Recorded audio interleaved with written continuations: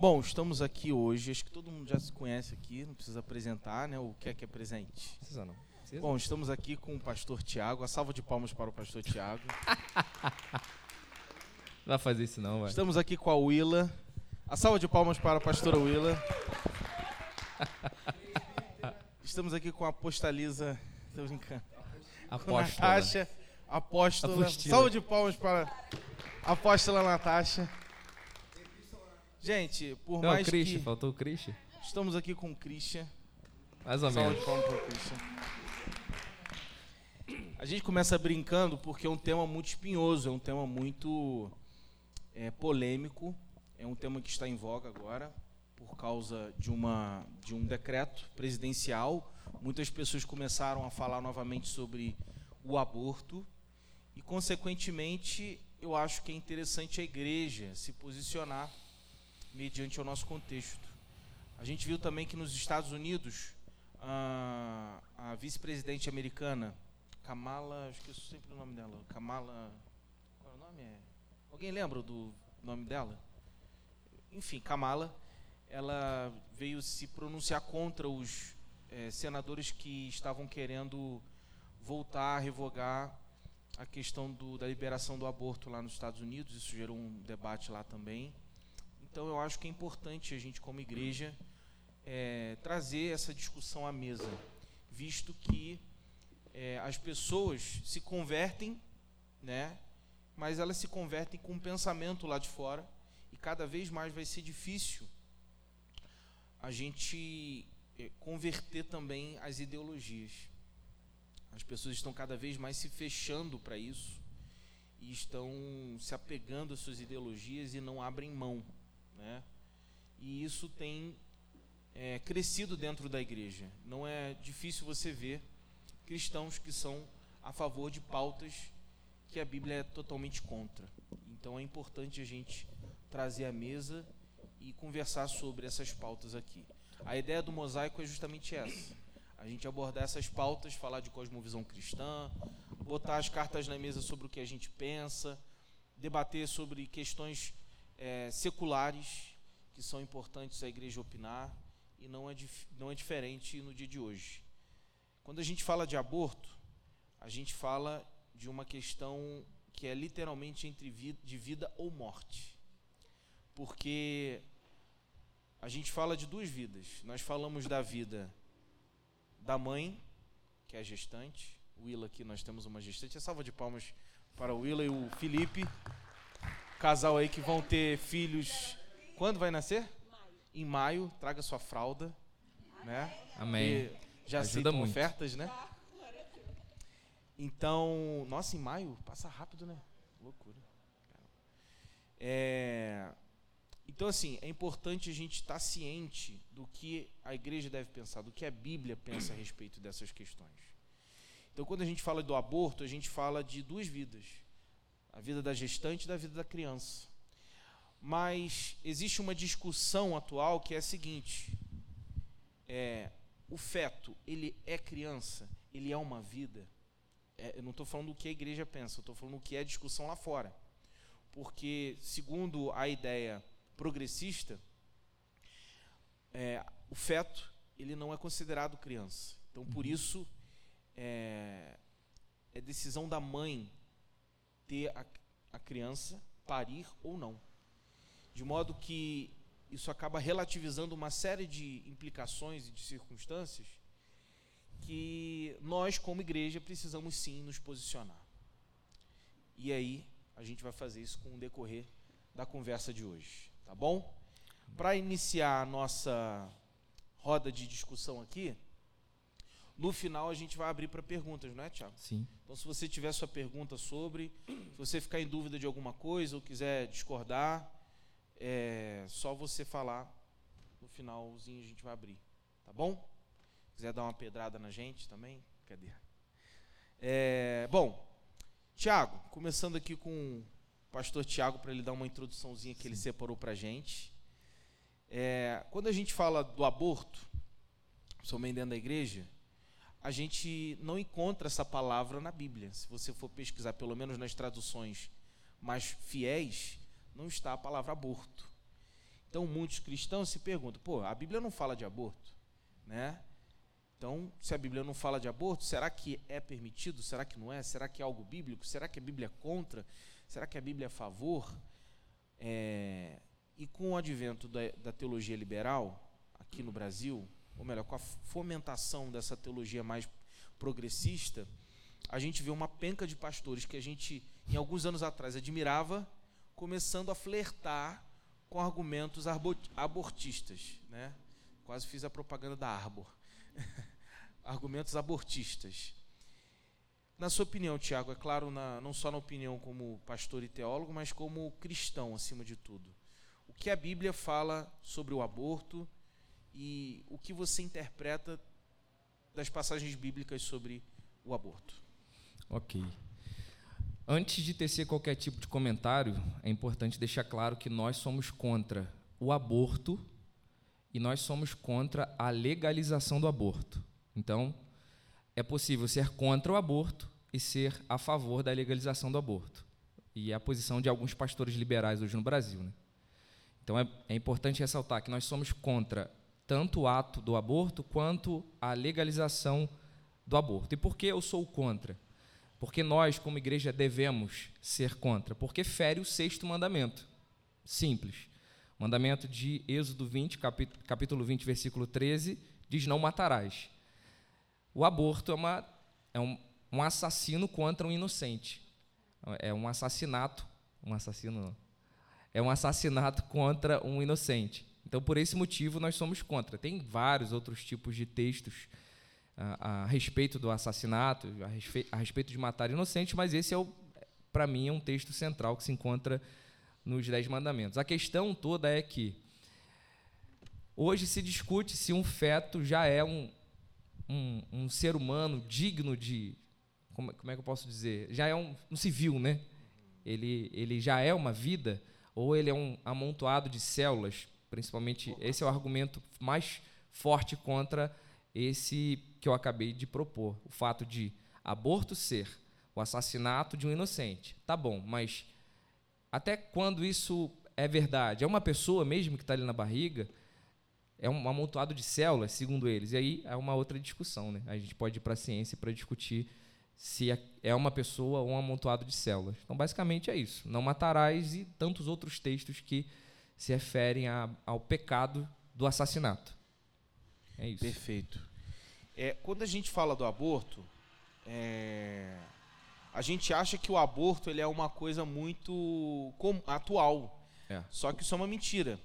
Na verdade, no antigo mundo greco-romano, Sócrates falava sobre o aborto. Inclusive, Sócrates e Aristóteles eles eram a favor do aborto. Sim. Né? Existem frases, textos dele que relativizam essa questão e deixam a autonomia para a mulher. Ou seja, esse pensamento atual, ele talvez pode ter um pouco de resquício, inclusive dos próprios pensadores posteriores, dessa ideia socrática e aristotélica.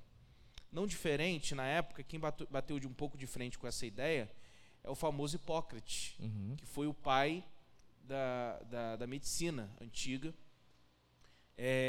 Hipócrates tem um juramento de Hipócrates, quem estudou a área de biologia conhece, e medicina, que é a vida acima de tudo.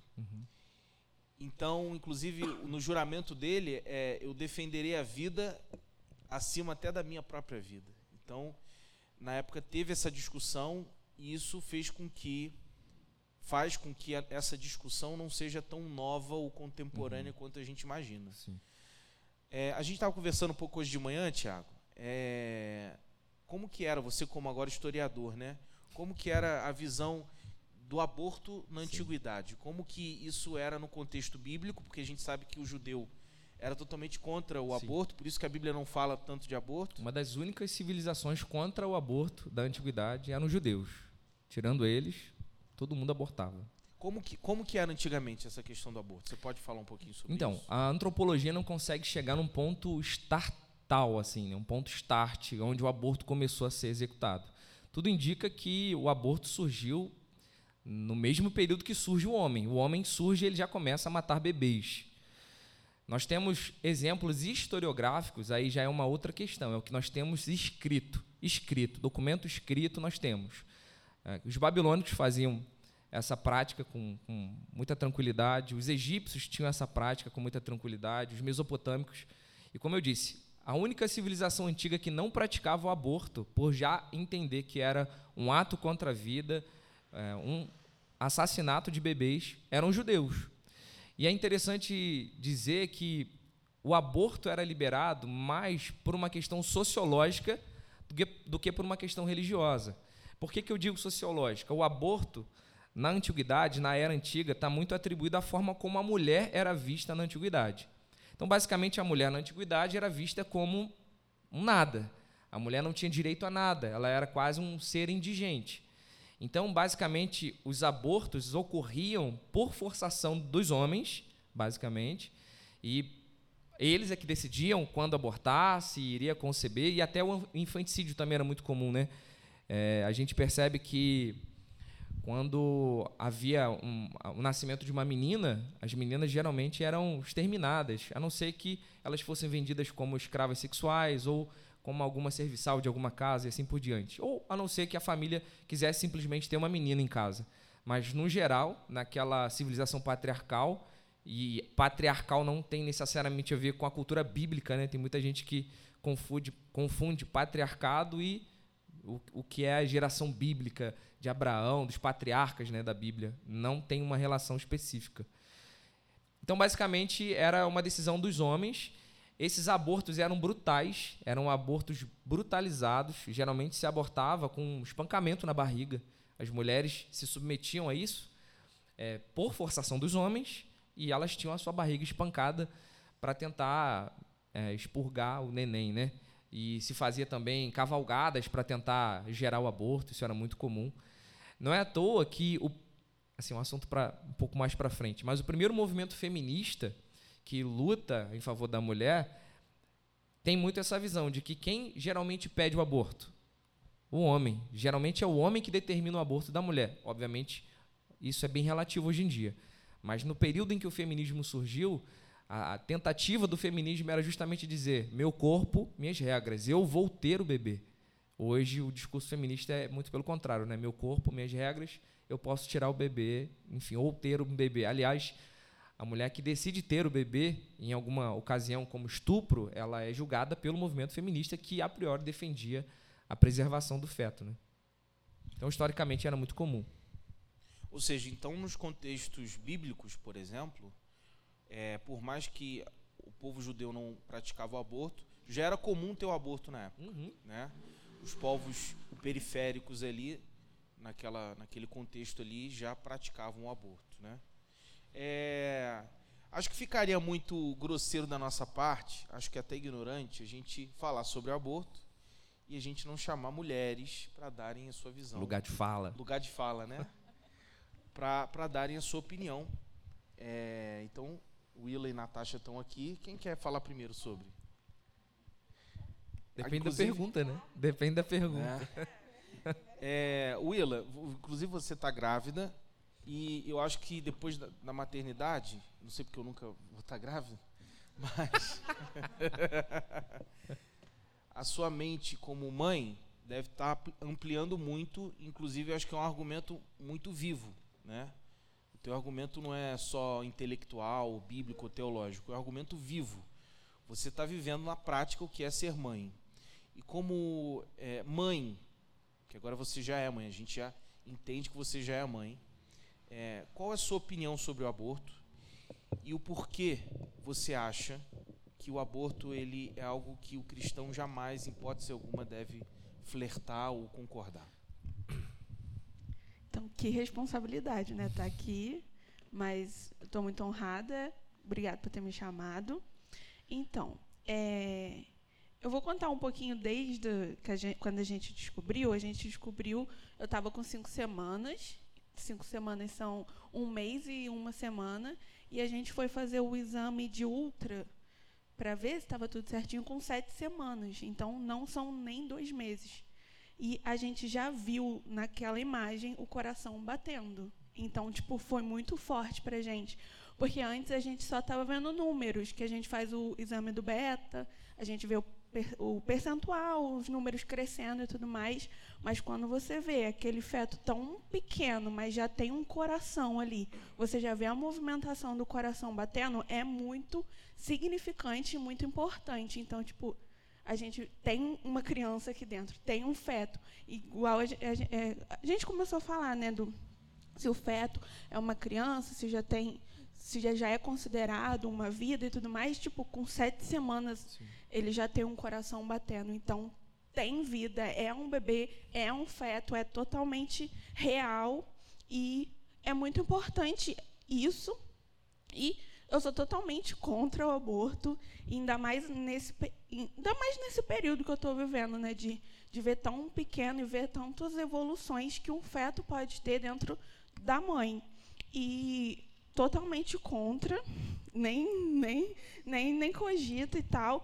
E é um assunto muito delicado, porque muitas mães perdem o bebê e têm abortos espontâneos. Então, muitas pessoas tentam engravidar, várias tentativas, e tem abortos espontâneos. O corpo delas meio que rejeita mesmo, né? Bota para fora e tudo mais. E tem mulheres que simplesmente não querem, não aceitam e fazem isso forçadamente, forçam, né, a morte do bebê e tudo mais. E eu sempre fico pensando também na parte do que a gente nunca pode falar, que é as pessoas que são estupradas e violentadas sexualmente. Mas a gente não é o lugar da nossa fala, esse lugar dessa pessoa, porque a gente não viveu, não sabe o que aconteceu e tudo mais, mas eu sou totalmente até contra nessa fase, nessa situação também, porque pode doar, sabe? Não tem por que matar o feto, matar uma criança por causa de outra pessoa, de uma coisa que aconteceu. Eu sei que muitas mulheres vão falar, mas eu vou ficar olhando a criança, eu vou ficar, tipo assim, com aquela gestação, lembrando da situação e tudo mais.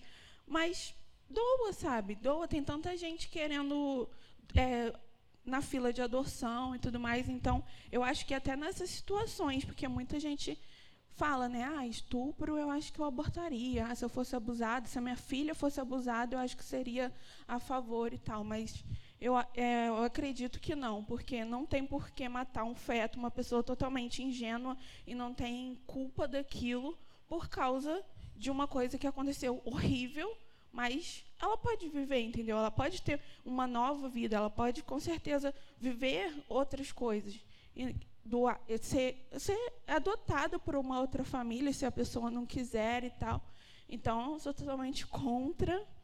E é maravilhoso gestar, ter um feto sendo desenvolvido aqui dentro, e é maravilhoso essa fase que eu estou vivendo, né? Então, é isso. E Willa, você como mãe, não sei se você já sentiu isso, mas você sentir uma vida dentro de você e você vê a responsabilidade que você está gerando uma vida, você acha que essa geração atual, que inclusive todos nós aqui, a maioria, pertencemos, né? A nossa geração não entendeu ainda o sacrifício da vida e o valor da vida, e você acha que por causa disso, justamente, que é tão reciclável essa ideia de abortar uma criança, tão, sabe, algo tão insensível por parte de muitas pessoas, homens e mulheres, né? Vai lá e aborta. Você acha que isso tem a ver com a ideia que as pessoas têm de vida, justamente pelo fato delas talvez não darem valor à vida, e por isso que elas não conseguem dar valor nem à própria vida que está sendo gerado dentro do ventre delas? Você acha que isso tem a ver? Eu acredito que tem a ver, sim, porque muitas pessoas não dão valor à própria vida, então, para ela não é uma vida aqui dentro, é só um feto ou alguma coisa, tipo, insignificante. Tem poucos meses, não viveu muita coisa, vou lá e aborto, entendeu? Mas eu acho que tem muito a ver isso também com o mundo que a gente vive hoje, com a sociedade e tudo mais, que as pessoas não dão valor a si próprio, ao seu próprio corpo, então se entregam às outras pessoas, assim, na noite, e acabou engravidando e tal, fala, não quero lembrar dessa noite, não quero, simplesmente não quero. Foi uma noite que eu fui, fiz, mas foi insignificante para mim e eu não quero. Então, simplesmente, elas vão e abortam. Então, eu acho que, sim, é muito o retrato da sociedade que a gente vive, né?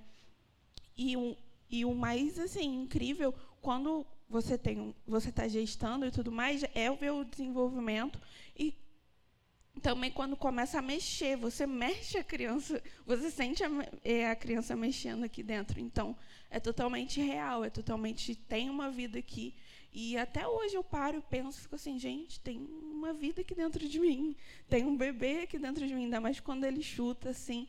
E, tipo, é uma vida que vai ter muito tempo aí pela frente, tipo, 20 anos, 30 anos, 40 anos, sei lá, quanto tempo vai ter, e é uma vida eterna, sabe? E é muito, às vezes é até estranho ficar pensando sobre essas coisas, é bizarro, assim, na minha mente, tipo, tem uma vida, vai crescer, vai virar uma criança, um adolescente, e é bem estranho, mas é bem legal também ficar pensando sobre essas coisas. Eu acredito que esse argumento que a Willa usou é um dos argumentos mais fortes contra a ideia de que é apenas um amontoado de células. Porque com apenas algumas semanas já há uma troca de afetos. Então, a mãe já sente a criança sente a mãe, há uma relação consciente ali. Então, não é apenas um amontoado de células. O que a Willa também falou sobre a vida que a maior parte das pessoas vivem e talvez inconsequente, com seu próprio corpo, com a área sexual, a gente pode também trazer para o que aumenta as estatísticas de aborto no Brasil. Hoje, 95% dos abortos no Brasil são por falta de planejamento, falta de sustento, medo dos pais, não querer ter filhos, abandono por parte dos homens ou não querer que aquele homem seja o marido ou o pai da criança. Isso 95%. 5% dos casos de aborto, que são as exceções, são um caso de estupro, um caso, enfim, onde a mãe está numa condição de risco de vida. E o que essa galera faz? Essa galera pega a exceção e faz a regra. Então, as exceções estão estabelecendo as regras. Ora, 95% das mulheres que querem abortar estão querendo fazer por motivos que são, assim, questões de desorganização, uma falta de planejamento, uma falta de compatibilidade com o pai, uma falta, às vezes, uma questão de sustento, né?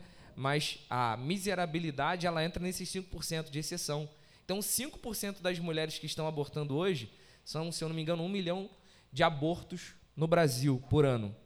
Existe uma média de 4 mulheres que morrem por dia com abortos clandestinos. Aí a gente pega isso e fala, não, tem que legalizar, mano. Isso é uma questão de saúde pública. Concordo, é uma questão de saúde pública. Mas as exceções não podem estabelecer a regra.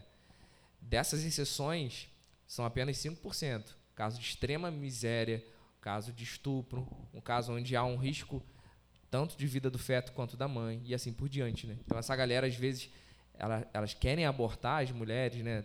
Assim, desse movimento que surge hoje em dia, é mais por uma questão de... talvez, ideologia mesmo. De ideologia. Na verdade, eu como mãe, né, como mulher, o que mais me incomoda é que você vê que a maioria das pessoas que levantam essa bandeira ideológica são pessoas que são contra o feminicídio, por exemplo. Né? São pessoas que são contra a pena de morte. Sim. São pessoas que levantam bandeira até por causa por animais. Então, assim, é impressionante, é muito contraditório você parar para pensar que a maioria das mulheres, né, do movimento feminista, elas são contra um homem bater na mulher. A mulher não pode apanhar, mas a mulher pode matar uma bebê, outra mulher, né? Porque o feto é um potencial do sexo aí, a feminino. Gente não sabe, porque isso é muito contraditório quando você para pensar e observar. A maioria dessa massa ideológica, são pessoas que vão contra todos os princípios estabelecidos, né, até pela própria palavra. Então, você tem que parar para pensar, peraí, elas levantam bandeira para que um homem não pode agredir uma mulher e que pena de morte é crime, né? E aí, mas matar um bebê, não, porque não é vida. Eu estava vendo que a maioria delas falam até que a vida é só depois que nasce. Então, ali, né, o Willa está com 5 meses, né? para as feministas é como se o Willan não tivesse um bebê, sendo que assim desde o início, né, você vê ali, para a mulher principalmente, você tem ali o positivo e é tão real e é tão vivo que o teu corpo começa a manifestar mudança, porque você tem náusea, você tem cansaço, você tem sono, tem uma mudança hormonal, ou seja, uma vida tendo outra vida dentro dela. Se fosse um nada, não existiria essa mudança. Então, o nosso próprio corpo começa, né, a se movimentar, a preparar, a dar os nutrientes para essa vida que está acontecendo ali. Então, ali, desde o iniciozinho, você já ouve o coraçãozinho que bate muito rápido, que a gente chora mesmo, que é um marco na vida de um casal, de uma mulher. Então, para mim, o que me causa até, às vezes, uma certa ira é ver que essas pessoas, principalmente mulheres, são a favor de bandeiras de N situações, mas quando quer dizer de um bebê, não, a gente pode matar. Então, isso é uma coisa. E a própria palavra, né, diz que quando o Senhor nos gerou no ventre da nossa mãe, quando Ele nos formou, então, biblicamente falando, o aborto é crime, sim. Porque tem vida, pecado, desculpa. Porque desde o início, quando o Senhor houve a fecundação, né, que teve lá o zigoto, que a gente vai sendo formado ali, já tem vida, porque ali o Senhor está gerando, né, está ali tendo toda a provisão e cuidado de Deus quando tem um bebê no ventre de uma mulher. Então, biblicamente falando, é pecado abortar porque existe vida.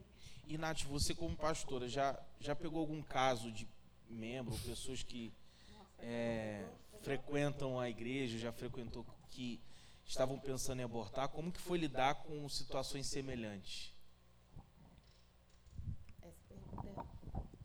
Essa pergunta é uma pergunta difícil. Na verdade, eu já peguei situações, sim, de pessoas cristãs, casados, que, né, porque tiveram um filho e logo depois engravidou novamente, que sim, vieram me procurar querendo fazer o aborto. E aí, né, teve toda uma conversa, toda uma orientação, muita oração, e o Senhor trouxe clareza. E também já recebi pessoas que conhecem o Senhor e no ato do desespero, sem ter falado com alguém, acabou praticando um aborto. Sim. E uma coisa que como é que eu vou falar, me deixa muito impactada e dói meu coração, porque esse pessoal que levanta a bandeira aí de causas de aborto, nem param para ver a marca que é alguém que sofre o aborto. Porque a gente tem casos de mulheres que sofreram, aqui na igreja, né, que já sofreram aborto espontâneo, né, e eu conheço pessoas que já fizeram aborto, não me consultaram antes, só depois.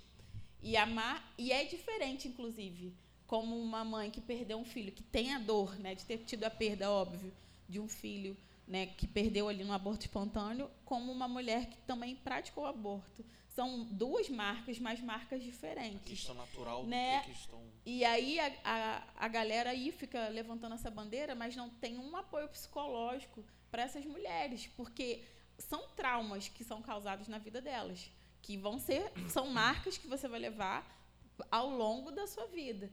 Então, assim, é difícil. E aí você poder falar com alguém que já praticou isso e quer se arrepender é muito difícil, gente. Então, assim, eu não posso mentir, né? Eu estou sendo questionada sobre uma coisa que eu já foi aberta para mim. E que, assim, quando você ouve isso como pastora, como mãe, pesado, né? É pesado, porque você pensa pelo lado e também pela pessoa, porque você também não pode abandonar a pessoa.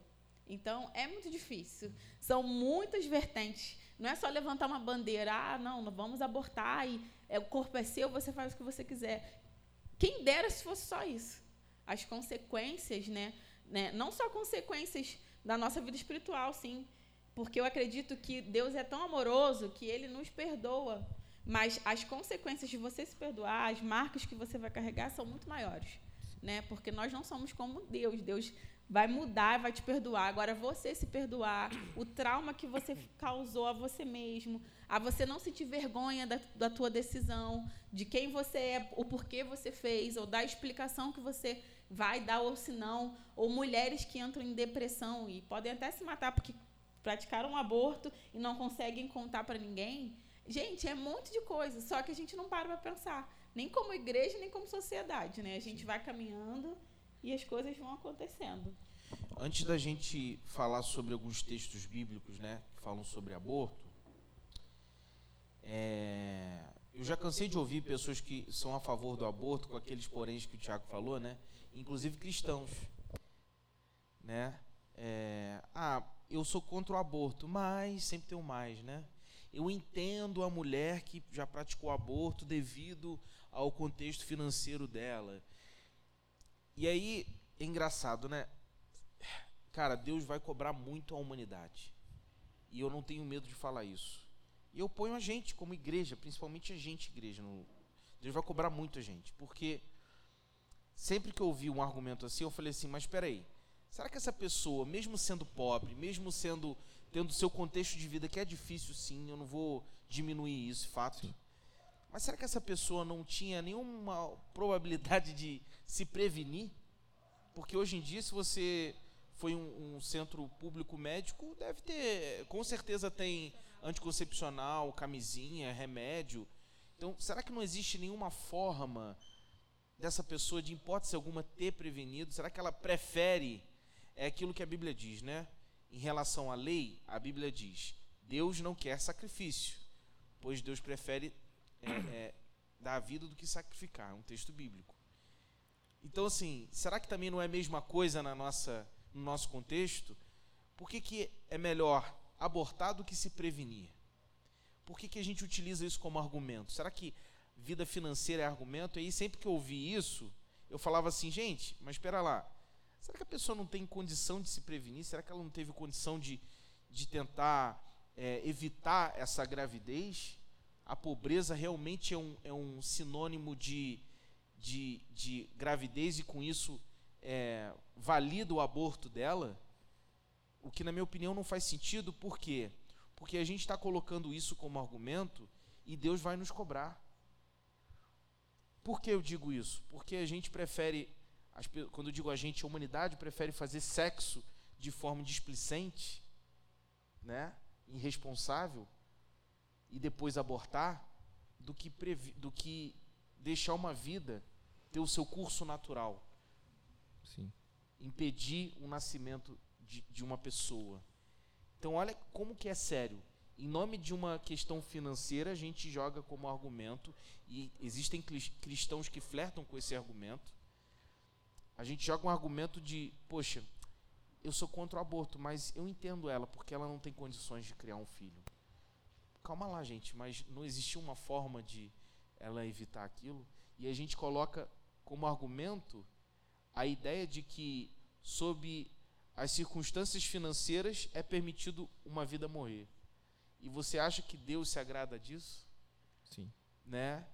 É claro que existem poréns, como o caso da menina de 10 anos, se eu não me engano, que ficou grávida. Era um risco, a gente vai falar depois sobre com mais calma esses detalhes. Na minha opinião, eu confesso que nem tudo tem opinião formada, né? A gente não precisa ter opinião formada como em tudo, para tudo, mas é um contexto que eu entendo. Até quem vai para um médico buscar alguma, e infelizmente tem que abortar. Claro que as pessoas prezam pela vida de quem já está, no caso, de quem já nasceu, quem já está gestando uma criança. Uma criança não tem estrutura para gerar uma outra criança. Então são questões espinhosas e diferentes. Agora, não significa que a gente vai banalizar todos os casos, e por isso relativizar todos os casos, como é feito, né, de modo que a gente terceiriza a opção, a responsabilidade nossa, para um aborto. Sim. Eu acho que isso Deus vai cobrar os homens que não cuidaram desses filhos e que não quiseram assumir o seu papel como homem e manter a mulher e a criança, e Deus vai cobrar as Sim. mães também. Sim. Eu acho que Deus vai cobrar a humanidade por conta das nossas consequências. E como a gente está falando exclusivamente do aborto, é um assunto onde eu acho que a humanidade vai ver esses efeitos lá na frente, na minha Sim. opinião.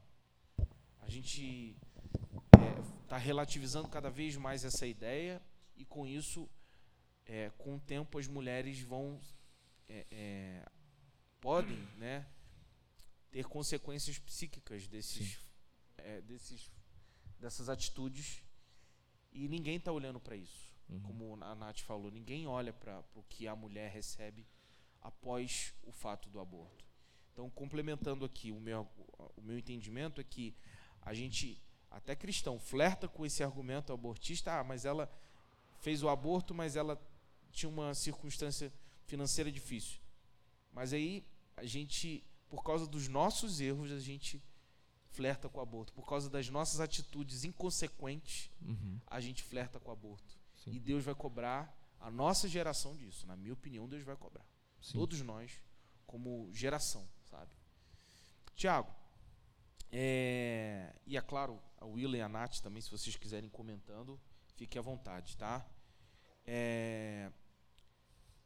A Bíblia fala sobre alguns textos que dão a entender, de forma explícita, sobre um propósito no ventre da mulher e um propósito da criança a partir da concepção do feto ali, do ventre. Então a gente vai ler um pouquinho aqui. Quem trouxe Bíblia hoje? Acho que ninguém trouxe Bíblia, né? Mas tem no celular aí, né? Todo mundo tem no celular hoje em dia. A gente separou alguns textos aqui para a gente ler. Tu tem alguns aí, Thiago? Eu tenho o clássico, né, de Salmo 139. Vamos abrir Salmo 139? Mas antes de ler, eu queria só fazer uma rápida introdução desse texto que a gente vai ler. Como a gente disse na primeira sessão, um dos argumentos fortes contra a nossa visão cristã de aborto, de que o aborto é pecado e não deve ser descriminalizado, é justamente o argumento de que ali há um amontoado de células, né? Só que assim, o que determina quem é uma pessoa? Qual tipo de órgão determina o que é uma pessoa? Por que eu estou fazendo essa pergunta? A sociologia já disse que homens escravos não são pessoas na nossa história recente. A gente não pode esquecer isso. A sociologia já chamou escravos de pessoas não civis, de que os escravos não tinham direito à cidadania. Então, o que determina o que é uma pessoa? Nesse caso de amontoado de célula, é a biologia. A biologia determina que o feto é um amontoado de células. Só que Richard Dawkins também disse que mesmo nós adultos somos amontoados de células. Então, quem tem autoridade para determinar o que é uma pessoa? Porque se a biologia diz que é apenas um amontoado de células, a gente pode recorrer à antropologia, a gente pode recorrer à filosofia. Aliás, eu acredito que a questão do aborto é muito mais uma questão filosófica do que biológica. Porque, por exemplo, o que é ser uma pessoa? Penso, logo existo. Mais ou menos aí. O que é ser uma pessoa para a filosofia? É um ser individual cuja substância é racional. Isso é ser uma pessoa para a filosofia, uma entidade que tem racionalidade, seja ativo ou não. Então, o feto ele já possui consciência, ele possui racionalidade, seja ela ativa ou não. Mas o embrião é um fenômeno que não tem fator mental, por exemplo. Eles vão dizer isso, não raciocina. É inativo, mas está em potencial. Está em formação. Então, acho que a sociedade não tem o direito de julgar quem é uma pessoa, porque quem julga o que é uma sociedade é uma pessoa. Então, a gente está invertendo as ordens, né? O poste está fazendo xixi no cachorro. A sociedade quer determinar o que é uma pessoa, ou a sociologia quer determinar o que é uma pessoa, sendo que quem faz sociologia é que é uma pessoa, e uma pessoa ela antecede a matéria estudada. Salmo 139, versículo 16, se a gente puder começar por esse texto. Acho que é versículo 13, não é? A partir do 13. Eu preparei o 16 aqui, se quiser. Posso ler a partir do 13? Vai lá, então. Nath, lê para mim lá. Nath separou também, não separou? Separei. 13 e 14, né? Tu criaste o íntimo do meu ser e me teceste no ventre de minha mãe. Eu te louvo porque me fizeste de modo especial e admirável. Tuas obras são maravilhosas, digo isso com convicção. Salmos 39. Bom, falamos sobre sociologia, sobre filosofia e sobre antropologia, mas nós cristãos temos uma normativa que é a bíblica. Sim. O que a Bíblia diz sobre um feto? Diz que Deus já contempla desde a fase embrionária. E não só contempla, como programa, planeja, predestina, sendo mais calvinista aqui. Então, assim, se Deus, na fase embrionária, já tem pensamentos a respeito daquele indivíduo, que para Deus é um indivíduo, embora não esteja numa fase mental ativa, seja inativo, mas está em potencial, em fase de formação, ora, Deus já planeja algo com qualquer tipo de embrião. Então, interromper isso de alguma maneira, eu acredito que é interromper a vida, é assassinar uma pessoa, seja ela em potencial, né, ou não, aí a discussão é mais biológica, né? Eu queria falar uma coisa, que eu tenho um aplicativo, né, que acompanha a gestação, e em poucas semanas ele já fala assim, olha, pode cantar para o seu filho, Olha aí, cara. pode falar para ele que ele já está ouvindo. Então, desde muito cedo ele não vai pensar, ele não vai raciocinar e tudo mais, mas ele está ouvindo o que está acontecendo ao redor. Ele já está absorvendo, Está interagindo, né, com a realidade. Interagindo e tudo mais. E a partir de umas semanas, a gente começou a ler a Bíblia para ele. Felipe começou a ler a Bíblia para ele.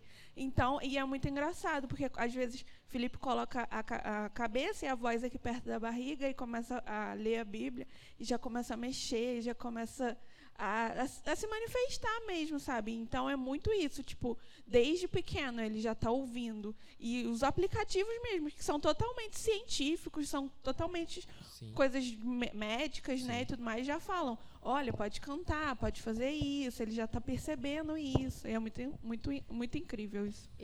Engraçado, Willa, falar, porque eu ia falar justamente uma situação na minha gestação de Maria Clara que me marcou por causa do aplicativo, né? Eu tinha um aplicativo que acompanha, né, desde a primeira semana, e toda a evolução. E eu não me lembro qual foi a semana que eu estava da gravidez, que eu comecei a ler e eu comecei a chorar, e isso me marcou muito, porque o seio, o mamilo da mulher, quando ela está grávida, começa a escurecer. E eu não sabia, eu vi aquela mudança, a gente vê aquela mudança no nosso corpo, enfim, você fica já sofrendo um pouco, mesmo você estando muito feliz, você sofre porque o seu corpo está mudando, e é difícil também para a mulher. E aí eu fui ler, chegou nesse dia, e eu fui ler e estava explicando que o mamilo começa a escurecer, porque o bebê, assim que ele nasce, ele não enxerga, ele vê vultos. Então, o mamilo escurece para que o bebê possa reconhecer onde ele precisa ir. E um fator que o nosso cordão umbilical, ele tem, né, ele vai fornecer os nutrientes, e ele é como se ele tivesse um cheiro específico. E esse cheiro é o mesmo cheiro do colostro, do primeiro leite que começa a sair do seio da mãe, assim que ela tem um filho. E por isso que você vê, às vezes, um vídeo que tem um parto, que a criança vai direto para o peito da mãe, e você vê ali a criação do Senhor, o poder de Deus se manifestando numa gestação. Porque o teu corpo, Deus faz com que o teu corpo, o mamilo vai escurecer para que o bebê possa enxergar, e ele reconhece o cheiro, né? O bebê não sabe, já que ali é o leite que ele tem que tomar. Ele reconhece, porque ao longo dos 9 meses, ele foi sendo nutrido e recebendo aquele cheiro, então ele reconhece. Então você vê a manifestação do poder de Deus em uma gestação. Você vê o Deus vivo, e isso a maternidade me fez aprender muito sobre Deus. E como você vai falar que não existe vida ali? Não tem como você duvidar do poder de Deus sendo manifesto ali. Acredito muito que é por nós não termos o controle. Eu acredito realmente que uma das maiores dádivas do Senhor manifestar o seu poder é numa gestação. Porque quando um óvulo é fecundado por um espermatozoide, você tem ali a relação sexual de um casal, você não sabe que você está grávida naquela hora, mesmo você se programando. Precisa ter um tempo para você descobrir. Depois que você descobre, você não tem o poder de escolher o sexo de um filho. Você não tem o poder de escolher a cor dos olhos de um filho, você não tem poder de escolher o cabelo, a cor da pele. Tudo é manifestação do poder de Deus. E é necessário um tempo específico para que o neném nasça, né, pronto. Né? Então, assim, um bebê que nasce fora antes do tempo, ele é prematuro. E se passar tempo demais, também tem consequências. Então, assim, uma gestação é um lugar onde você vê a manifestação real do poder de Deus, do milagre da vida, porque a gente não tem controle de nada. Né? Você nasceu, você cresce, você tem o controle, você decide as coisas. Agora, quando você está gestando, né? O pai, principalmente a mãe, você não tem o controle, é a manifestação do poder de Deus. Então, você interferir isso, Sim. né? Ele não é uma propriedade da Não mulher, é, onde não ela é escolhe nosso. fazer o que quer com ele, né? Sim. Ele é um ser dotado já de dignidade Eu para tenho um Deus. argumento aqui que ele é muito prático e simples. E talvez se cair no TikTok isso daqui, vão me crucificar. Mas vamos supor que vocês preparem um bolo. E aí vocês colocam esse bolo no forno. E ele precisa demorar o quê? Meia hora para ficar pronto? 40 minutos. Com 10 minutos vocês pegam aquele bolo e jogam fora. Todo mundo aqui concorda que é um desperdício de alimento? Todo mundo concorda?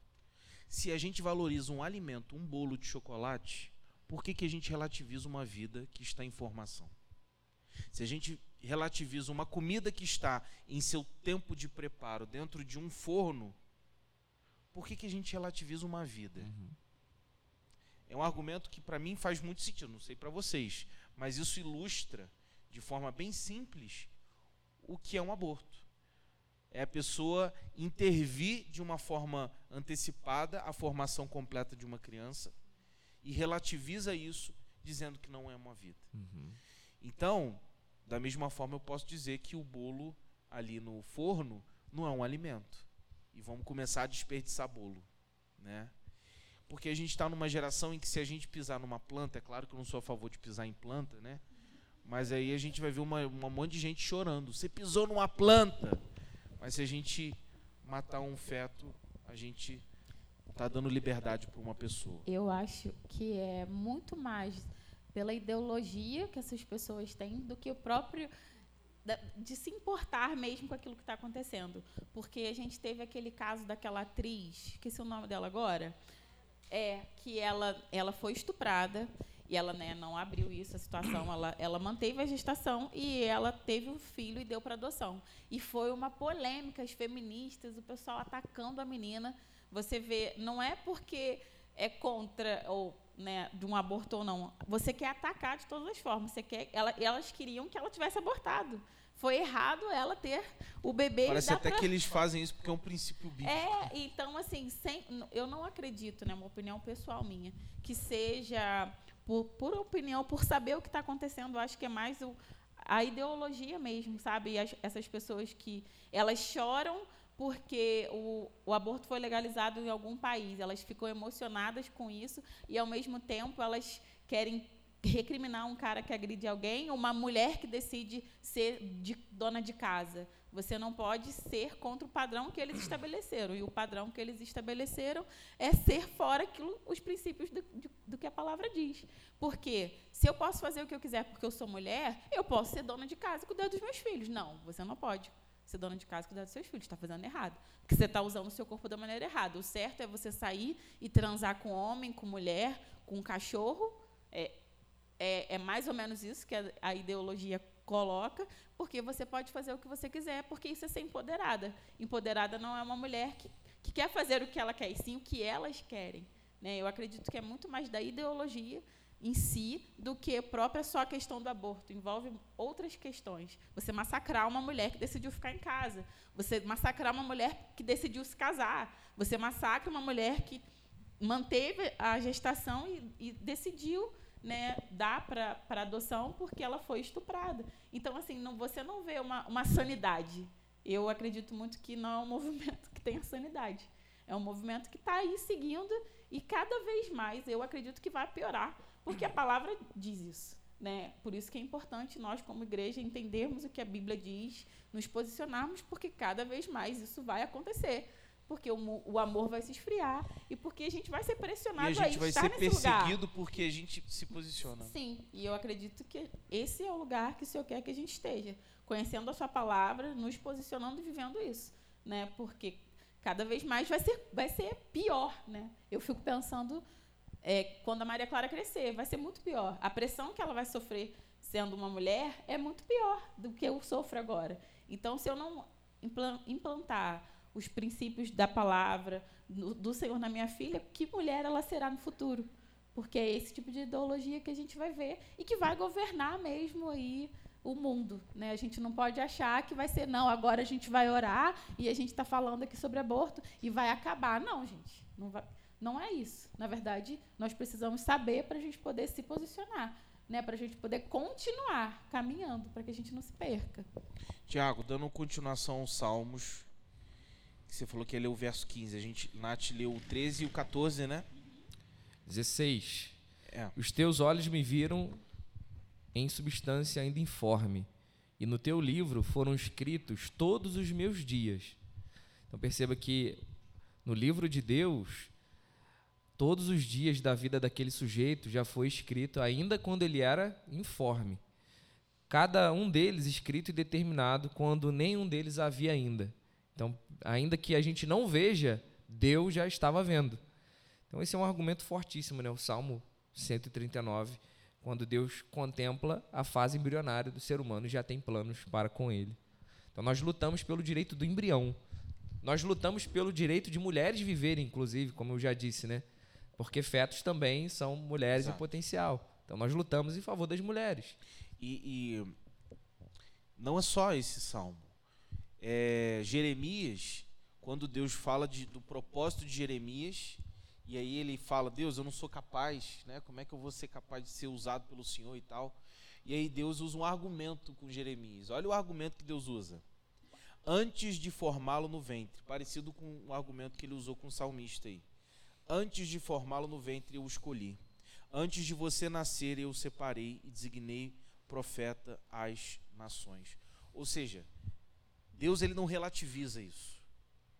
Ele coloca um propósito. A criança, por mais que eu não seja calvinista, eu acredito que todo mundo tem um propósito. Sim. Basta a gente escolher realizar esse propósito ou não, né? Inclusive as crianças que foram mortas. Deus Sim. tinha um propósito para essas crianças. Sim. Então o argumento que Deus usa para Jeremias é, olha, eu tenho um propósito para você. E eu quero que você realize esse propósito. Então, como cristão, não tem porquê eu ser contrário a isso. Sim. E falar, Deus, o Senhor tem um propósito para essa criança, mas eu vou tirá-la. Eu vou impedir com que o seu propósito aconteça. Sim. Por mais que o Senhor nos dê o livre-arbítrio de tomar as nossas atitudes, eu acredito que diante disso, Deus sim se entristeça. Sem dúvida. Com essas questões, essas circunstâncias. Porque Deus, ele de maneira nenhuma relativiza uma criança, dizendo, olha, é mais ou menos vida. Não, Sim. ele é um ser criado por Deus e tem um propósito, um plano e um objetivo. Mesma coisa é Salmo 139. Salmo 71, perdão. Olha lá, desde o ventre materno dependo de ti. Tu me sustentastes desde as entranhas da minha mãe. Eu sempre te louvarei. Ou seja, desde o ventre materno, o Senhor sustenta uma criança. Logo, aquele feto que está sendo relativizado é sustentado por Deus. Sim. Então a gente relativiza uma criação de Deus ali. Sim. A gente pode mencionar a carta de Paulo aos Efésios. Paulo cita muito sobre a adoção na carta aos Efésios. E a gente fez uma exposição bíblica um tempo atrás aqui sobre isso, né? Havia um contexto de uma lei romana chamada pátria potestas, que dava o direito do pai fazer o que ele bem entendesse com o filho. Então, se ele quisesse estuprar o filho, jogar no lixo, doar para as guerras de gladiadores, ele tinha esse direito garantido por lei. E aí, quando Paulo escreve a sua carta aos Efésios, e era muito comum, fazendo um parêntese, era muito comum você caminhar pelas ruas de Roma e perceber fetos jogados no lixão, bem como é hoje, né, infelizmente. Inclusive, na nossa cidade, teve 2 casos recentes, né? 2 fetos encontrados no lixão. E aí, o Paulo usa uma linguagem interessante. Ele diz que Deus é como um pai adotivo. E aqui a gente não costuma ter noção do peso que é a palavra adoção.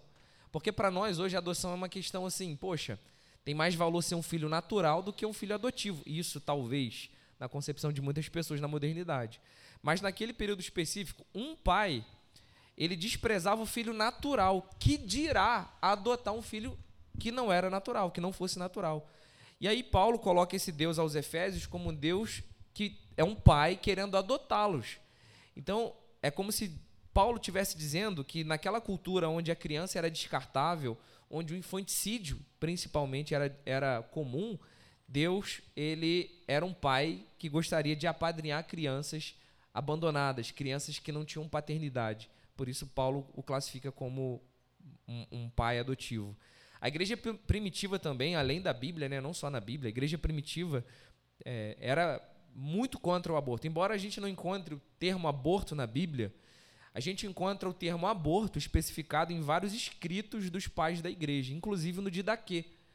O Didaquê é um livro que foi escrito no período apostólico, cerca de 70, na verdade, depois de Cristo, e o Didaquê diz assim: o segundo mandamento do ensinamento: não mates, não adulteres, não corrompa menores, não forniques, não roubes, não pratiques magia ou feitiçaria, não mates teu filho por aborto, nem tires a vida de um recém-nascido.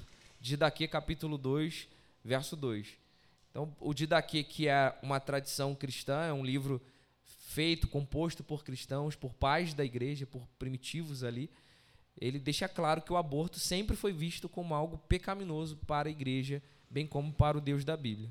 Então, exato. O que vocês aqui na mesa pensam sobre os casos onde se argumenta o seguinte, é que, beleza, não vai autorizar o aborto, então o aborto clandestino vai continuar acontecendo e matando pessoas. sim. E a gente faz isso, ou seja, já que existe o aborto clandestino, então não seria melhor legalizar? É parecido com aquele argumento das drogas, Sim. né? O tráfico existe porque as drogas não foram liberadas. Sim. Como vocês lidam com esse argumento? Bom, precisamos falar da legislação brasileira a respeito do assunto aborto, né? A nossa legislação garante que o aborto, assim, muita gente acha que o aborto é liberado nessas 3 ocasiões, mas na verdade não, o aborto é despenalizado em 3 ocasiões. Então isso é garantido por lei no Brasil. Agora, se a lei é praticada como deveria ser, já é uma outra questão. Mas nós no Brasil temos a garantia por lei que o aborto pode ser feito em 3 circunstâncias. Em caso de anencefalia, ou seja, na má formação do cérebro, né? Em caso de risco iminente da vida da mãe e em caso de estupro. Então, basicamente, a nossa legislação garante que nesses 3 casos, nestas 3 posições, a mulher pode procurar, de repente, eu não sei como é o processo, né? Como é o processo imediato, o que a mulher deve fazer. Eu sei que é um juiz que garante isso, né? Ele precisa avaliar o caso, analisar o caso e liberar, enfim, se vai entrar nessas 3 categorias.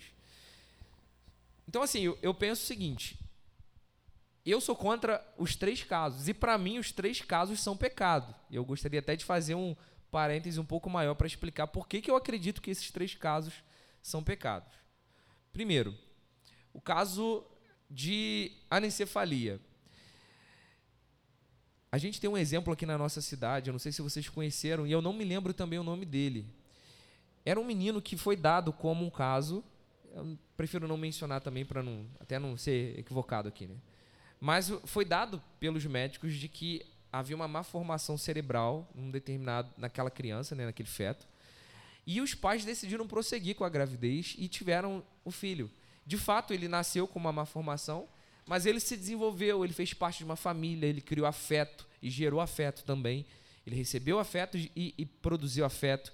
Ele viveu, se eu não me engano, 15 anos. Ele faleceu com 15 anos devido a esse problema.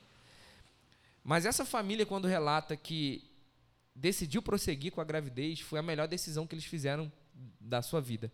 Porque eles foram impactados pela vida daquela criança. Aquela criança ministrou profundamente no coração deles. Eles se tornaram pais melhores. A igreja que aquela criança fez parte se transformou numa igreja melhor. Então, assim, eu sei que deve ser um fardo pesadíssimo e é muito difícil falar isso sem passar, sem viver. E, não consigo imaginar como é receber a notícia. Olha, o seu filho, ele tem um problema grave cerebral. Se você continuar com a gravidez, ele vai ter problemas sérios, ele não vai desenvolver, talvez ele seja... Enfim, as possibilidades que existe a condição de ser anencéfalo. Mas, assim, pergunte para essa família se ela tomaria essa decisão de novo. Sem dúvida, diria que sim. Ela diz, inclusive, que sim. Quer falar? Não, tem um exemplo que eu acho que você deve lembrar, e aqui eu vou mencionar, não porque ele depois lançou um livro, é o Dinardo, que todo mundo conhece aqui, lembra do Dinardo, que inclusive é vizinho nosso lá do bairro de São Pedro.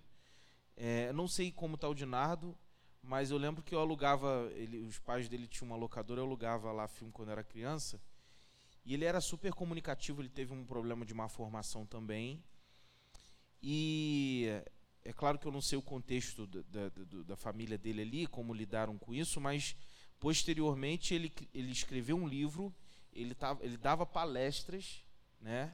Ele tinha má formação e ele dava palestras, e foi um exemplo para mim, não sei, muito tempo que eu não vejo, mas, ou seja, é um argumento também de que, por mais que seja uma questão delicada, Sim. existem casos que a criança ela consegue se desenvolver e, inclusive, dá testemunho de si e ainda contribui para a sociedade. Sim. Com um milagre, sim. Né?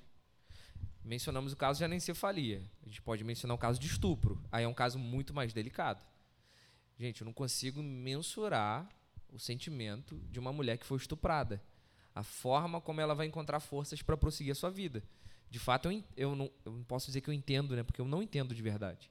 Só entende quem vive isso. Mas, assim, é comprovado, inclusive, tem um livro chamado Contra-Aborto, do Francisco Raso, se eu não me engano. E esse livro traz uma série de estatísticas, de estudos de psicologia, de psiquiatria, a respeito de pessoas que cometeram aborto em caso de estupro. E eles chegaram à conclusão de que o arrependimento de quem comete aborto é pior de quem comete aborto num caso de estupro. Porque, na opinião deles, na lógica deles, é o seguinte: ser estuprada já é um trauma, assim, que de fato gera um rombo emocional para sempre. Ninguém consegue ser mais o mesmo depois de ser estuprada, eu imagino. Agora, ser estuprada e depois sofrer um aborto ou praticar um aborto é como se esse trauma dobrasse sobre a alma daquela mulher. E alma, que eu digo aqui, é emoção, né? Então, assim, basicamente eles sugerem nesse livro que é mais, talvez mais adequado à mulher, mesmo sob o aspecto de ser estuprada, continuar a gestação e depois ela doa essa criança para uma instituição de adoção. Ela tem essa opção. Então, assim, bom, eu já fui estuprada, já fui violentada. Essa violência não precisa gerar em mim uma nova violência com um novo inocente. Então, eu decido não produzir no inocente o que fizeram em mim sendo inocente. Ela foi estuprada sendo inocente. Todo estupro, obviamente, é um caso de aberração. E ela decide não dar continuidade nesse trauma. Ela decide ser diferente do indivíduo que a estuprou. Ela diz, olha, se por um momento eu fui abusada e estuprada, agora eu decido não abusar ou não violentar um outro inocente. Então, eu vou prosseguir com a gestação e vou doar essa criança para uma instituição de adoção. E um detalhe importante, essa pesquisa diz que a maior parte das mulheres, mesmo em caso de estupro, que decidem prosseguir com a gravidez, no fundo, decidem ficar com a criança. E são super felizes, são mães realizadas, mesmo com a memorização, com a memória daquele caso traumático do estupro. Então, basicamente, é como se a ciência estivesse dizendo, olha, a mulher estuprada e depois que vai passar por um aborto, ela vai sofrer dobrado na vida, ela vai passar por traumas dobrados, ela vai precisar de terapia dobrada. Não que ela não precise de terapia concebendo uma criança de fruto de estupro. Óbvio que ela vai precisar para sempre, mas é como se fosse mais ameno. Eu não consigo imaginar, não passei por isso, mas é como se fosse mais ameno. Nesses casos, assim, eu confesso que eu engasgo. Não sei vocês, mas eu engasgo. Sim. Que é muito delicado. Sim. Até entender. Acho que como pai, como irmão, como qualquer coisa, você olha e você, como ser humano, você olha e você fala, meu Deus, ainda mais sofrendo isso na pele. É claro que eu acho que Deus ele tem sua misericórdia, ele entende o contexto de cada um. Sim. Por exemplo, a gente tem aquele exemplo que aconteceu uns 4 anos atrás, se eu não me engano, de uma criança com 10 anos, eu acho, né? Acho que foi 10 anos, 10 ou 11 anos, que ela foi molestada, ela acabou engravidando e ela teve que ir para um estado onde foi autorizado. E ela nem, acho que estrutura biológica, física ela tinha para ter filho, era uma criança, não tinha nem estrutura corporal para ter filho. Então, é claro que são casos e casos. Sim. E eu acho que a gente também problematiza algo que a gente poderia, como não só como igreja, mas como sociedade. Promover soluções, né, para isso. Exato. Como adoção. Adoção e até de tratamento. A gente eu lembro que a criança, nesse caso, quando abortaram, pessoas que pensam como a gente foram na porta do hospital xingar a criança, o que é um absurdo completo, né? Não ajuda em nada, só piora a situação. Imagina a mente daquela criança depois, imagina a mente daquela criança no futuro. Sim. Ao ver isso, né, o peso que vai vir sobre ela. Acho que ao invés da gente crucificar essas pessoas, a gente deveria oferecer ajuda, e a gente vai falar daqui a pouco sobre isso. Eu acho que vale a pena também dizer algo, para a gente finalizar esse assunto da lei, né?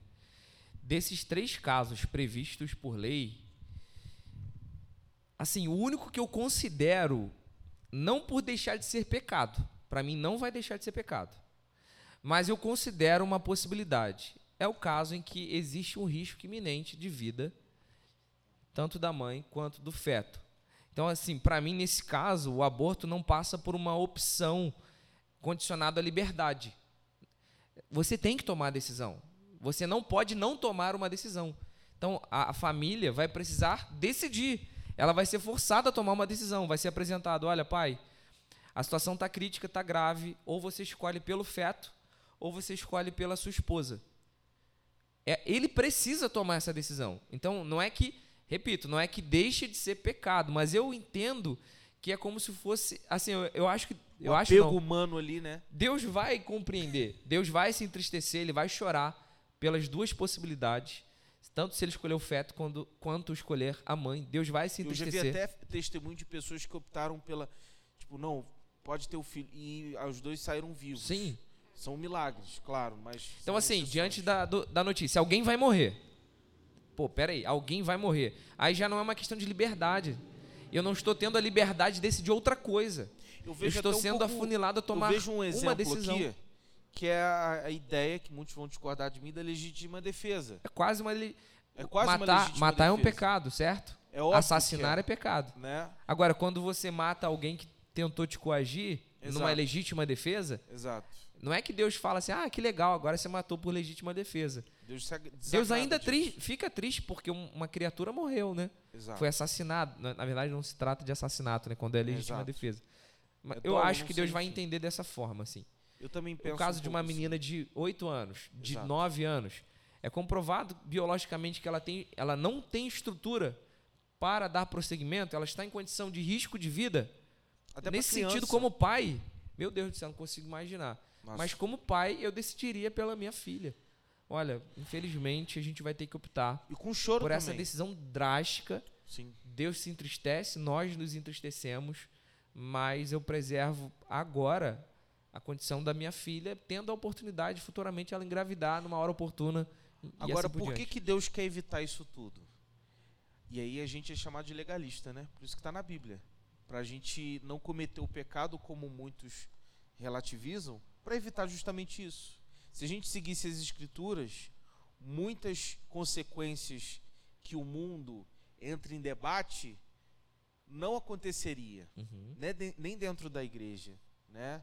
Por isso que a gente entende que as causas da Bíblia são justamente verídicas, porque isso evita um monte de mal e de consequência e de debate que não teria necessidade se a gente cumprisse as Escrituras. Sim. Né? Se o pessoal não fizesse sexo aí, conheceu hoje, já fiz sexo, não sei o que, hoje 5 amanhã, faz no carnaval, não sabe quem é o pai, né? Ou então o cara é pai e ele nem sabe que era pai, né? Sim. Por quê? Porque não seguiu as Escrituras. Agora, a questão do... Só concluir, a questão do abuso, né? A Bíblia totalmente condena esse fato e a Bíblia quer tratar as pessoas que sofreram abusos. Então, acho que como igreja, se a gente encarnasse mais e entendesse mais as Escrituras, a gente evitaria... Sim. A humanidade evitaria uma penca de problema que a gente se descabela para entender hoje em dia. E encarnar as Escrituras também é se colocar como cura para essas mulheres que estão passando por essa questão de possibilidade abortiva. Exato. Então, assim, é uma questão de saúde pública? É uma questão de saúde pública, que passa pela liberdade. Você escolhe ficar doente? Hoje eu quero ficar resfriado. Não, você não escolhe.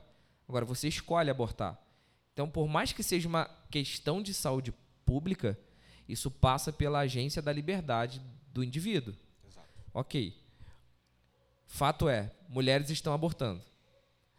1 milhão de mulheres estão abortando por ano no Brasil. 4 mulheres morrem em aborto clandestino no Brasil. Então, acho que falar de longe, no escritório, que é pecado e ponto, é fácil também para nós. Exato.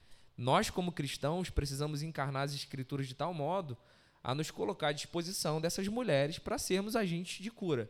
Tanto para as que abortaram já aconteceu, é irremediável, quanto para aquelas que estão pensando no intuito de, olha, vamos prosseguir com a gravidez e dou a criança para mim. Me dou a criança que eu vou viver com ela.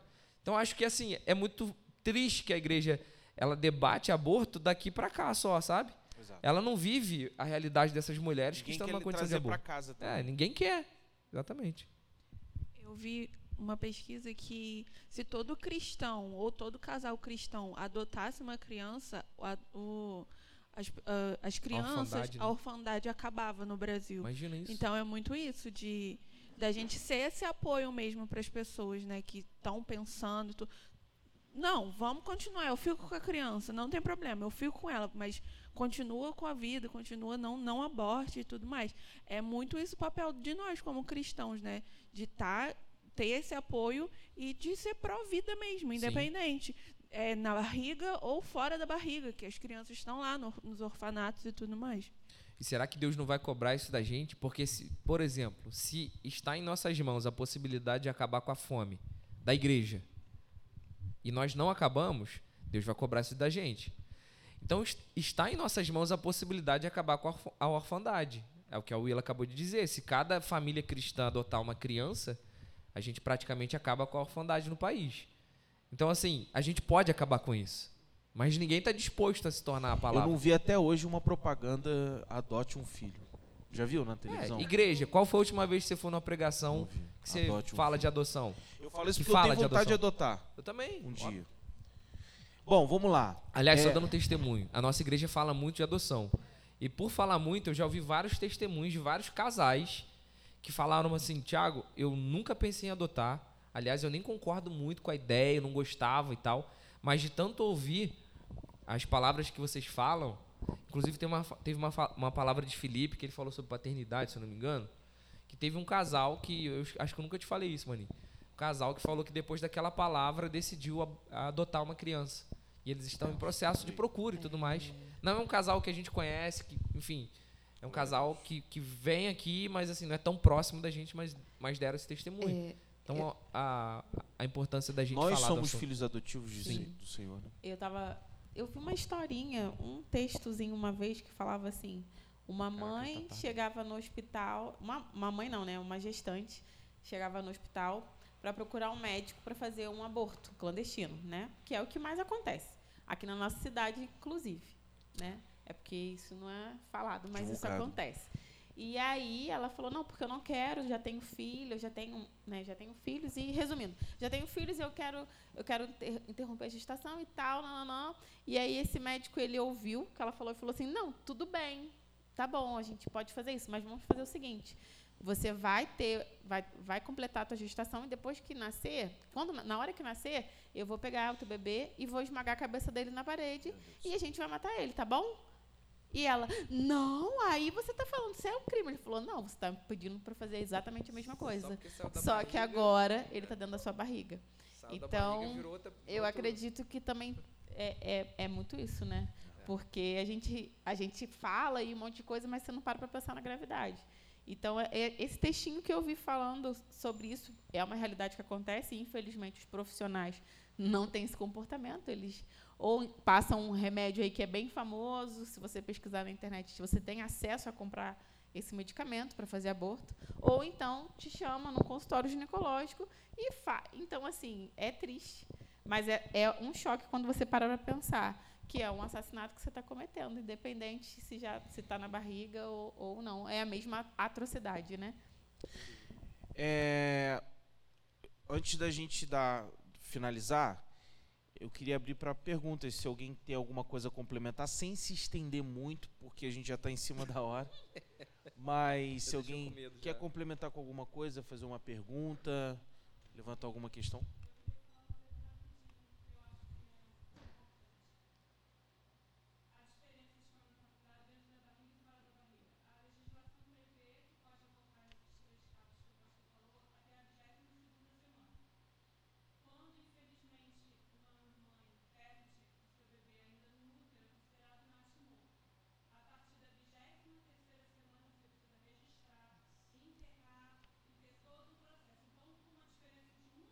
Caramba. Passa a ser um...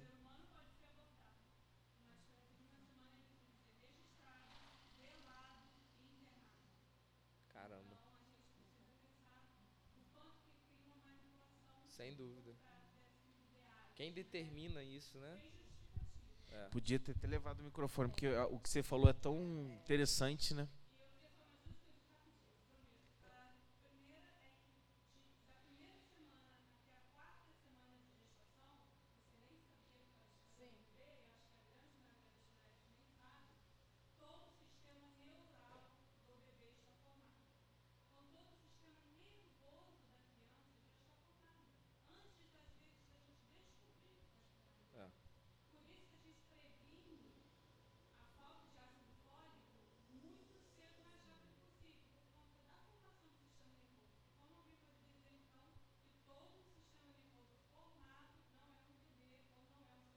Exato. E quando o óvulo se une ao espermatozoide, todo o código genético daquele ser vivo Já é. Isso é verdade. Isso é ciência. E a última coisa, quando a gente tem eu não tinha, eu tenho 2 filhos homens, mas quando a gente tem uma bebê mulher, né, com 8 semanas de gestação, aquele bebê do sexo feminino já carrega todos os óvulos que ela vai ter durante a vida dela toda. Então, é correto afirmar que tem a mãe, o filho e o neto. Porque todos os óvulos estão ali. Não sei se vocês sabem que a gente já nasce com muitos óvulos que a gente vai ovular durante Toda a a vida. vida toda. Isso é transformado por 8 semanas. Então, existe uma vida, sim. As pessoas podem discutir, podem manipular. Você pode ir no consultório e falar, não é aborto, é uma curetagem. Não é. É um aborto. Exatamente. É um assassinato. É isso. Tinha que ter pego essa parte, né? Tinha que ter... Na minha antiga igreja, eu vejo isso pouco assim nas igrejas, mas na minha antiga igreja estava começando a se desenvolver um trabalho até que associado à Lagoinha de Belo Horizonte, porque lá eles tinham uma casa que acolhiam as mulheres que estavam passando por gravidez indesejada. Então, assim, se você estava passando por uma gravidez que era um caso de vulnerabilidade, você é uma mulher em vulnerabilidade social, foi por questão de estupro, a mulher não pode assumir a gravidez, senão ela vai ser expulsa de casa.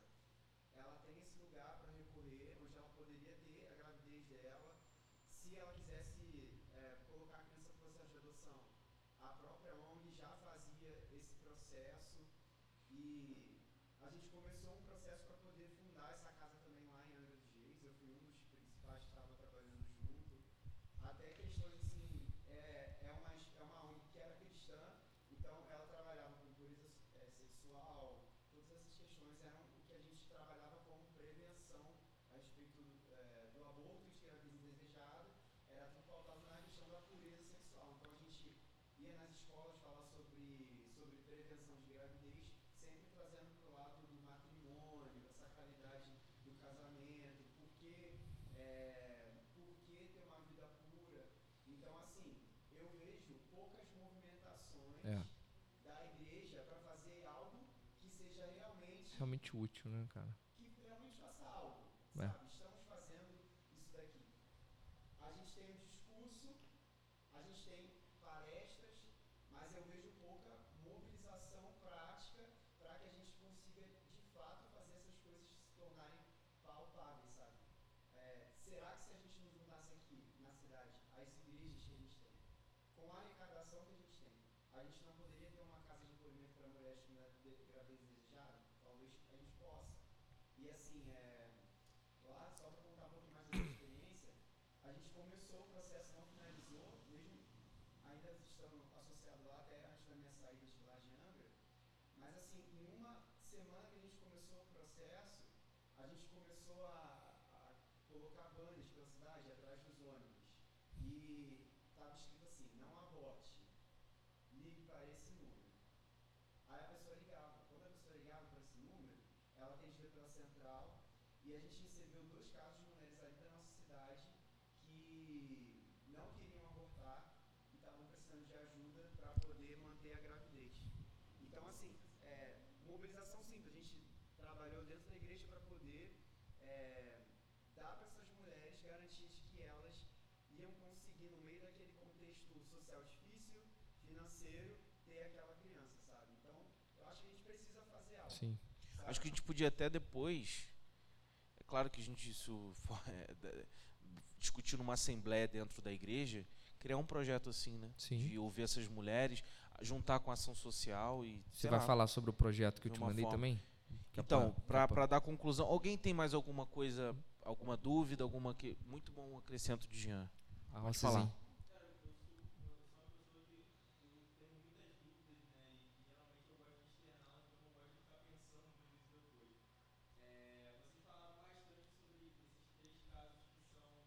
Previstos por lei.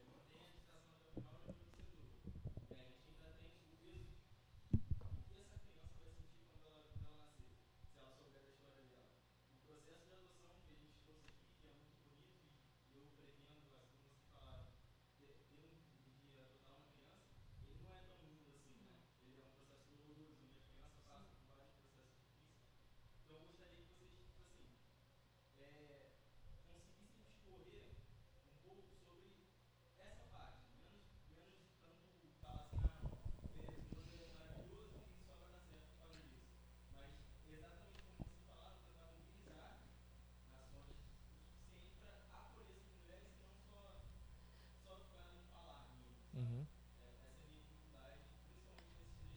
É porque eu penso muito nessa questão do entendimento, né? As coisas só vão mudar quando a gente tiver o entendimento, né? Eu tenho dificuldade, eu até falo com o Tiago, olha, eu tenho dificuldade em relação ao estupro também, né? Só que, como a gente falou, são 2 traumas. Tem o trauma do estupro, o trauma do aborto, né? Da culpa que ela vai carregar para o resto da vida de ter matado alguém. Então, a mudança não vai acontecer com a nossa fala, e sim com a nossa prática. Quando a gente, como igreja, começar a manifestar realmente esse entendimento. Eu posso ser uma pessoa que move e mudo a situação de acolher uma mulher que sofreu um estupro, ao invés de acusar uma mulher que sofreu um estupro, para dizer que a mulher foi estuprada porque ela quis, porque ela foi para um baile, porque, infelizmente, é isso que a igreja faz, né? A maioria faz isso. Ah, você foi estuprada, mas devia estar doidona, devia estar drogada, devia estar no baile, devia estar com roupa curta. Isso acontece e a igreja, não é a sociedade, a igreja faz isso e nós somos muito bons em fazer isso, né? Então, acredito que é uma questão do nosso entendimento, da gente mover, né, na verdade, a questão do acolhimento, da empatia, do amor, de você sentar, de você ouvir uma mulher que fez até um aborto e você não apontar, porque o que a gente vai fazer é falar que ela pecou, enfim.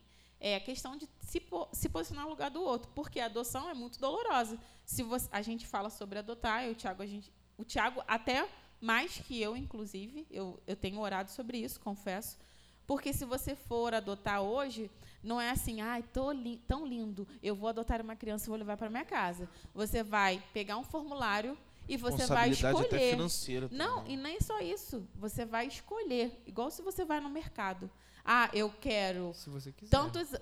Não, a adoção funciona assim. Você pode optar Você vai também lá por- colocar. Por não escolher. Mas você tem que colocar. Eu quero menino ou menina, eu quero preto, branco, pardo, com olho claro, com olho escuro, eu quero bebê ou eu quero um adolescente. E a gente acha muito bonita a adoção quando você pensa em bebê. Mas ninguém quer adotar uma criança de 10 anos, de 13, É 14. a fase mais, Em- mais rejeitada, a fase da adolescência. Então, tem toda uma mentalidade, sabe, Alci, que precisa ser transformada. Sim. E por muito tempo a igreja se calou, né, sobre isso. A gente só fala muito sobre pecado, pecado, pecado, e a gente não abre a vertente de tudo aquilo que engloba, né, de toda a mobilização. Eu acredito muito que, assim, mesmo sendo pequenos movimentos, já são muito importantes para poder te fazer assim, caramba, te fazer pensar, eu estou errado, eu preciso mudar.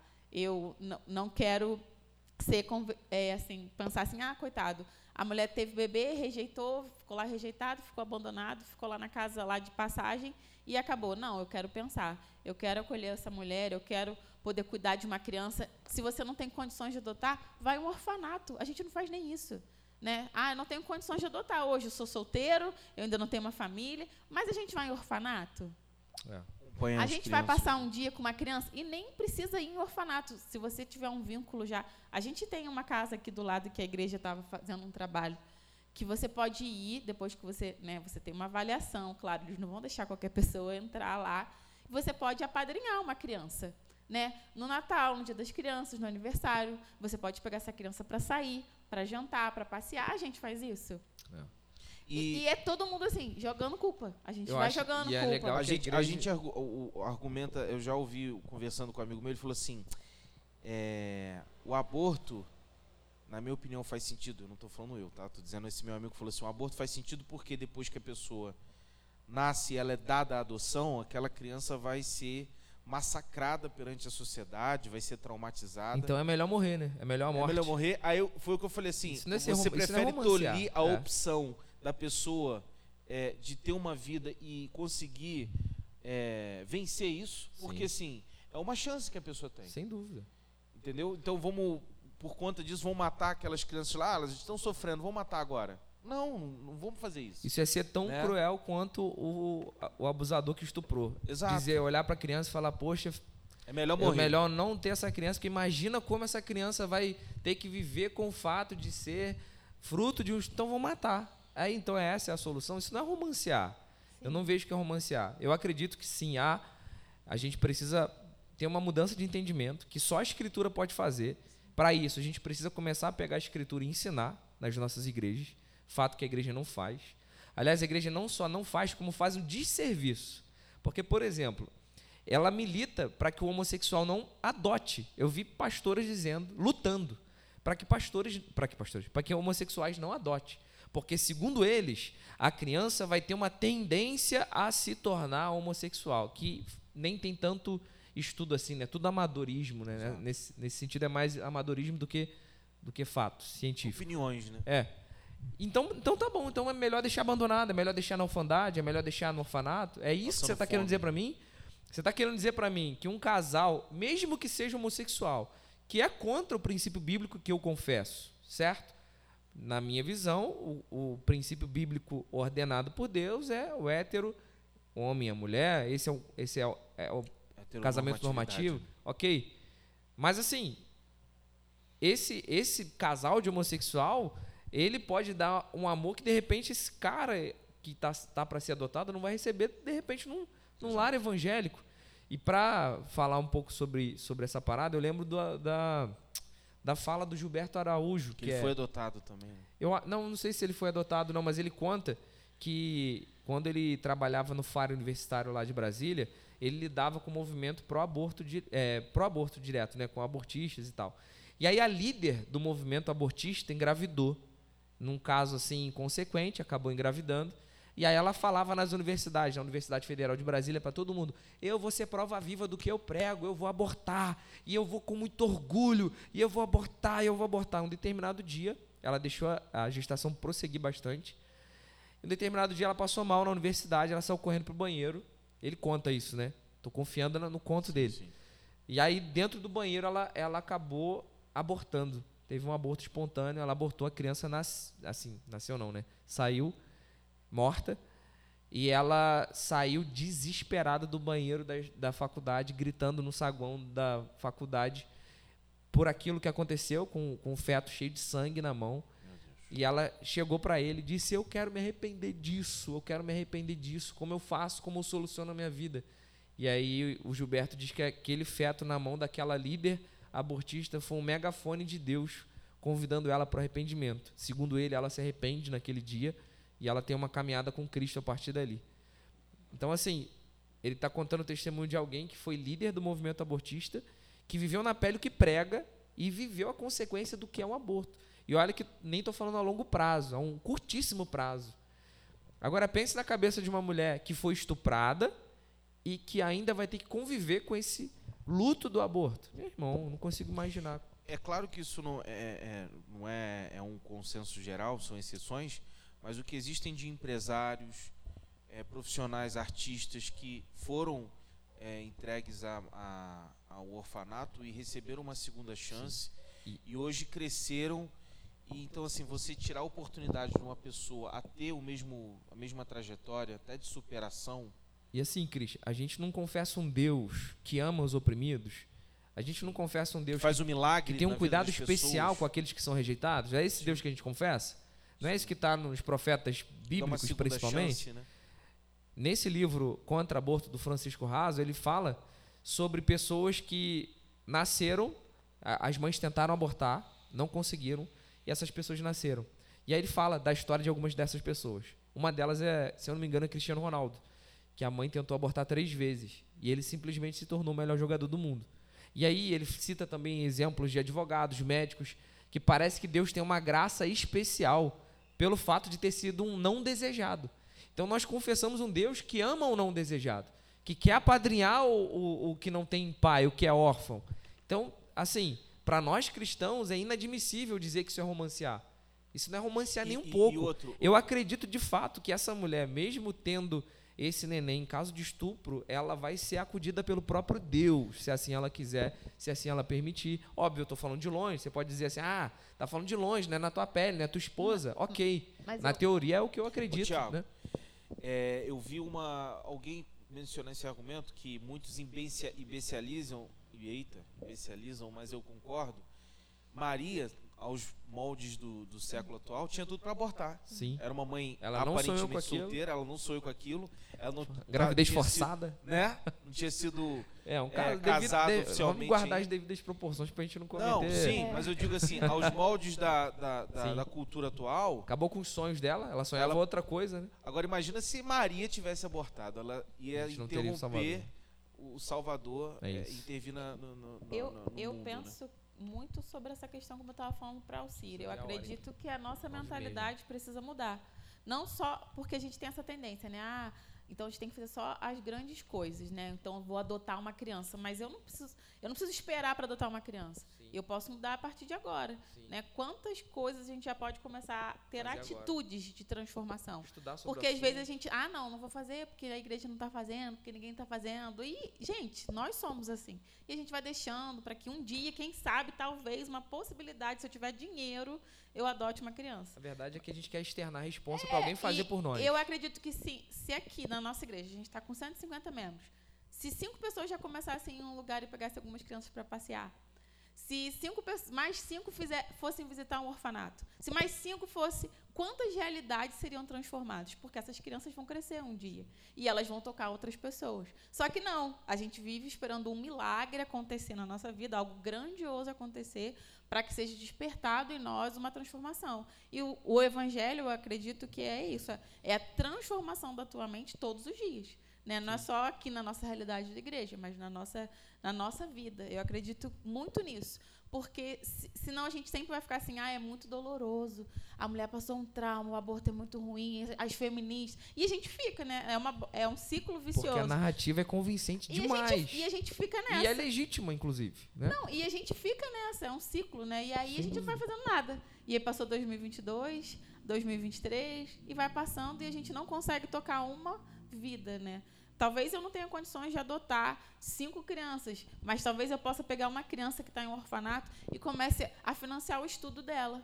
Né? Ah, não, eu vou ser responsável por comprar teu material escolar, eu vou começar a ser responsável por pagar os teus estudos, enfim. Gente, é uma infinidade de coisas que a gente se limita só à adoção ou só ao aborto. Tem tanta coisa. Então, Apadrinhar, né? eu acredito que a transformação que nós precisamos como indivíduo, como igreja, é no geral, principalmente que se externe à nossa vida, né? Não só uma vida de leitura bíblica, mas de uma prática bíblica, né? De você se posicionar e que a nossa vida seja intencional nisso, porque senão a gente vai limitar todas as coisas, né? A gente vai sempre limitar. Imagina se cada igreja Fizesse, milionária gente. criasse até orfanatos, como a Igreja Gente, Católica imagina. fez, com ensinos bíblicos e de qualidade, com criação ali, investimento naqueles que são entregues Sim. para esses orfanatos. Nem precisa- né? Nem precisaria. Né? Se a nossa Automaticamente mentalidade a gente mudasse, não Mas aí a precisaria gente ter volta pro orfanato. chão, né? Porque ao lado da nossa igreja tinha uma casa de adoção, do qual as crianças vinham aqui Estavam todo vindo domingo, aqui na igreja as crianças, uma média de inclusive. 7 crianças. E aí a E gente adolescentes visitava, também. a gente tinha uma continuidade de visita lá, só que acabou caindo no desânimo, Não parou tinha de quase visitar. ninguém querendo ir. E aí, poxa, não tá vindo mais ninguém. E as crianças criam um certo afeto, e aí elas já estão acostumadas, porque Serem quando a igreja abandonadas. chega, elas falam, essa igreja chegou, mas daqui a pouco eles já vão Já estão embora. acostumados. Eles só visitam aí umas 3 semanas, 4, e daqui a pouco vão embora, então nem cria Tira expectativa, foto, né? não. Principalmente tira foto. Então, assim, é isso, não é só a adoção em si, né? É se envolver de Exato. verdade com o assunto. Sem missão, Sim. né? Gente, para É isso. finalizar, tem uma causa que é importante que o Thiago quer compartilhar, que é... Compartilha Você não tu, eu te falou mandei, qual o não. nome? Eu não te tenho de mandei. cabeça aqui. Tu que tem de cabeça aí. Tu quer, Quer sabe falar? compartilhar, Pamela? Eu não lembro o nome da causa. A Pamela sabe de uma causa em É que... porque eu mandei pra Cristian, falei assim, algumas Cristian, pessoas... divulga aí. não Aí anotei aqui. eu não tenho mais a mensagem. A causa, Pamela, tu vai explicar melhor do que eu. Vai lá. Essa é uma causa do Instituto Basta, que é um instituto missionário de trabalho 100% voluntário, que eles são posicionados contra a exploração sexual e o tráfico humano, e eles oferecem suporte psicológico e jurídico para pessoas em situação de exploração sexual, pessoas que são estupradas, inclusive mulheres que engravidam devido a essas situações. Então, é muito legal o trabalho, tem um Instagram lá, é Instituto Basta, e tem um formulário que essas pessoas que sofrem essas situações, elas podem preencher para receber esse auxílio jurídico e psicológico. Show de bola. Então, se É você isso. tiver alguma questão semelhante, Talvez é só... alguém esteja ouvindo no podcast Exato. e Ou passou até por aqui alguma situação também. semelhante, precisa de ajuda, amparo jurídico e psicológico. Basta, né? Instituto Basta, @Instituto Basta. É isso. É isso, gente. Espero que vocês tenham gostado. E faltou método Depois falta, contraceptivo, dá pra tem pano faltou o pra caso manga, do né? siamês. Deixa pra Acho que a outro gente dia. depois pode fazer uma parte 2 só com a É. mulherada aqui. Inclusive Fechou. você, se você quiser estar presente aqui também, trouxe argumentos bem interessantes.